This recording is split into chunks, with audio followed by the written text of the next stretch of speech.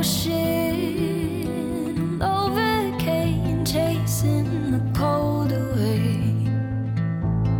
Fall away, where do we go at the close of the day? Hide in the hollows of your faith. Fall away, keep it close always. What we know of love and pain, and all you built up in vain, falls away. Reaching out for a spark, it's a satellite in the darkness. The longest road takes us the farthest. Oh, we go where the light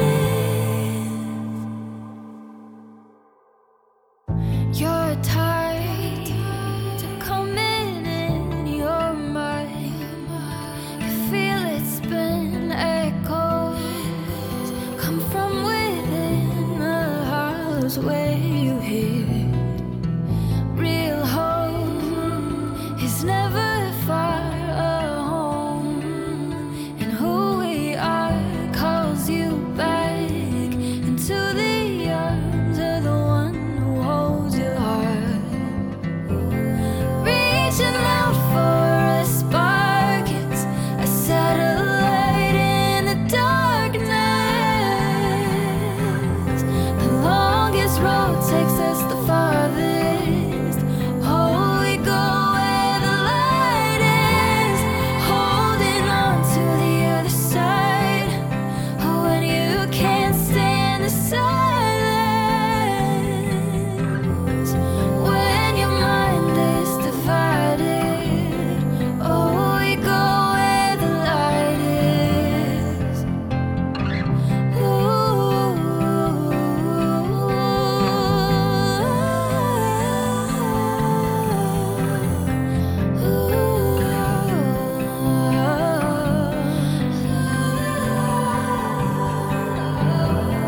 Reaching out for a spark, it's a satellite in the darkness.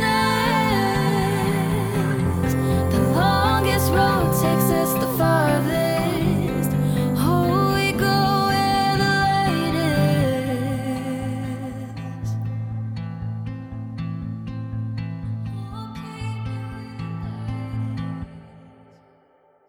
Hi everybody, and I must apologise. I know I'm late by a day. I'm terribly sorry. I was just so caught up in a lot of stuff yesterday, I didn't get a chance to record this. So, what is this week's subject? What is it like to feel disappointed? What is it like to feel let down by others? And when we do, where do we go? Do we really go into that place of anger and regret and even hatred for the other person? Why is this? And what can we do about it? Well, here's what I think.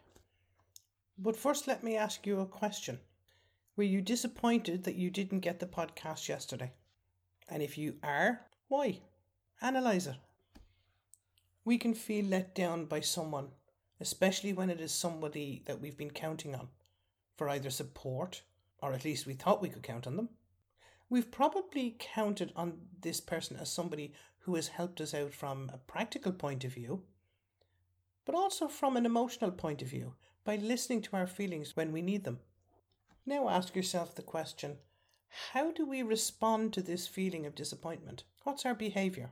Now there are several ways that we can react or respond, and here are just the negative reactions. Number 1, we can get angry. But does anger help the situation? Not usually. In fact, it can actually exasperate the physical body responses. I once heard or read somewhere that Buddha said something about this, and it went, anger comes right back at you like a fine dust that is thrown against the wind. How true is that?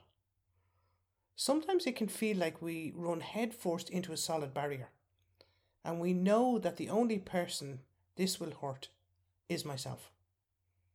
I suppose it really is an illusion to think that all our relationships will stay the way we want them throughout our life.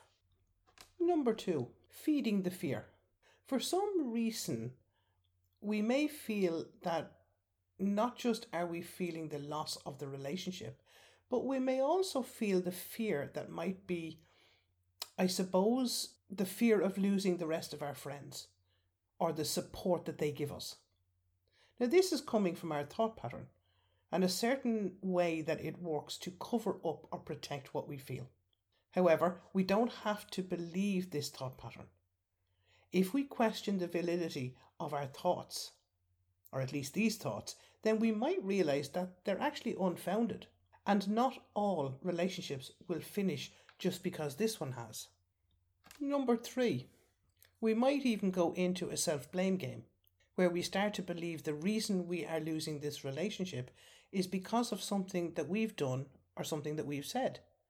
The fact that something has changed in the other person's life doesn't come into our thought pattern. We are now saying to ourselves, well, what can you expect? No one will put up with me and all my miseries. It's no wonder this relationship has changed. Who would love my shortcomings even as a friend? Now, this kind of reaction, the self-blame, is just one of the more harmful of reactions that we can engage in. Now, of course, there are the positive ways to deal with the changing of behaviour, and here are just some of them. 1. Recognizing that all of our relationships change over time. We know that change is just part of our life. And if we think they don't, well, it'll only cause you more anguish and more personal suffering, because we know that circumstances change as well as people. If we accept these as part of life, it will ease the mental pain that any change will bring. This is even when it isn't the change that we were hoping for or have expected. Number 2, feeling happy for other people. I suppose if we can realise that we feel resentment towards a person, we'll actually feel much happier because it won't have the same influence that we think it does. Would you believe that in the Buddhist practice, feeling happy for others is called mudita, which is also known as empathetic joy? Number 3, what about the truth of the stories we tell ourselves and other people? Now, even though we've looked at the validity of our thoughts, and this in itself is very important, but we also need to check out the truth of the stories that we can actually tell ourselves and other people. Because sometimes the stories that we tell can be at the extreme end of the spectrum. For example, we can say when somebody disappoints us, well, he never really liked me in the first place because otherwise he wouldn't have quickly moved his attention onto somebody else, blah, blah, blah. And now we come to the most important part, looking after yourself when you feel disappointed. What do we do with ourselves when we feel this? What do we do for ourselves when we feel betrayed or let down? And here's a couple of pointers. 1. Allow your feelings to be felt. We know that when we feel rejected or betrayed, it can really trigger other feelings like sadness or anger or even anxiety and fear. It is so important to acknowledge these feelings. By shoving them down or avoiding them or putting them into the back of your mind, it won't help. When we're born, we're already wired to form trusting, loyal, stable relationships with other people. But we're also wired to turn to other people when we need love or when we need support. And if you look at your ancestors, if you go back far enough, we all lived in either tribes or clans, and they had a very special bond within the tribe that was able to enhance everybody's chances of surviving, especially through an attack from another clan, or hunger, or bad weather. So if you think it goes back that far, isn't it only natural to feel disappointed or let down when people you trust or the people that you love don't come through for you? Isn't it so hard to put words on the feelings? And isn't it so hard to locate them in your body? But if you do manage to put words on them, and if you do manage to find that sensitive area in your body, it actually will help to keep you grounded. Of course, then the question arises, well, are my feelings in proportion to the situation? Or are they fed by past disappointments? Is the present situation only triggering a past hurt? This is the moment to focus and to listen and to hear yourself in order for you to confront possible issues from your past. 2, you might even acknowledge any needs that were never met, because this step is where you have to figure out why you feel let down or betrayed or disappointed. So this is the moment to look at yourself and ask yourself, what was I looking for? What did I need that was not met? Was it support? Was it companionship?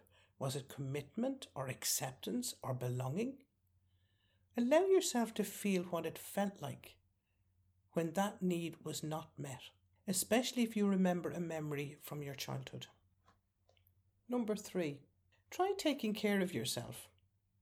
Ask yourself, in what ways can you meet your own unmet need? Say, for example, you want to go out for a walk and it's a damp or a wet evening, but you've agreed to go with a friend, so you're geared up for it. And then all of a sudden, your friend rings you or texts you to say, sorry, I can't make it. What do? Do you say, I won't bother going out now. I don't like going out on my own. It's wet and it's raining and I'll wait till tomorrow. Or do you say, do you know something? It's okay. I'll go on my own. The most important piece of information at this point is, what is your adult behaviour? If you yourself need support or comfort, how about finding ways to do that for yourself? Like having a bath or going out on that walk. And if you need any practical help, why not ask somebody? The important thing to know is not to give up, not to sit in the resentment. What would your adult self say in this situation? Actually, anyone who knows me knows that part of the work I do is getting people to do a journal. So at this point, it would help to write down your feelings and analyse it and look at ways where you can give yourself compassion rather than being self-critical or wondering why the other person behaved in that way. What did I do? 4, how about trying to examine or look at your own expectations? What is it that you expect from other people? Are your expectations reasonable in this situation? Then ask yourself, well, is this person actually capable of doing or giving what I expect? If someone you've always gone out for a walk with has a baby and then has deadlines at work and suddenly can't call on you as often as you would normally, don't take this personally. Maybe you need to adjust your expectations and behaviour. Maybe even ask if you're verbalising your expectations clearly, gently, kindly.